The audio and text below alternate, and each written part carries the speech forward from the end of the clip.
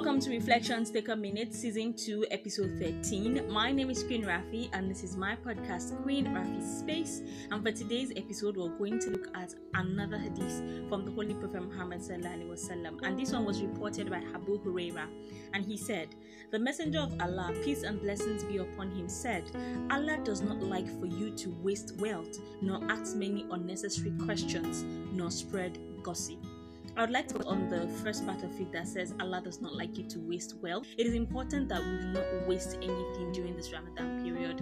Food, money, clothes, anything that you know that is going to be in excess, give it out to other people, or try as much as possible to make it moderate enough for you to be able to consume and finish. Because there are lots of people who need that thing that you're wasting and do not have it. May we not be from those people who Allah does not like. We want Almighty Allah to like us and grant us into paradise. So do not be wasteful. Thanks for listening.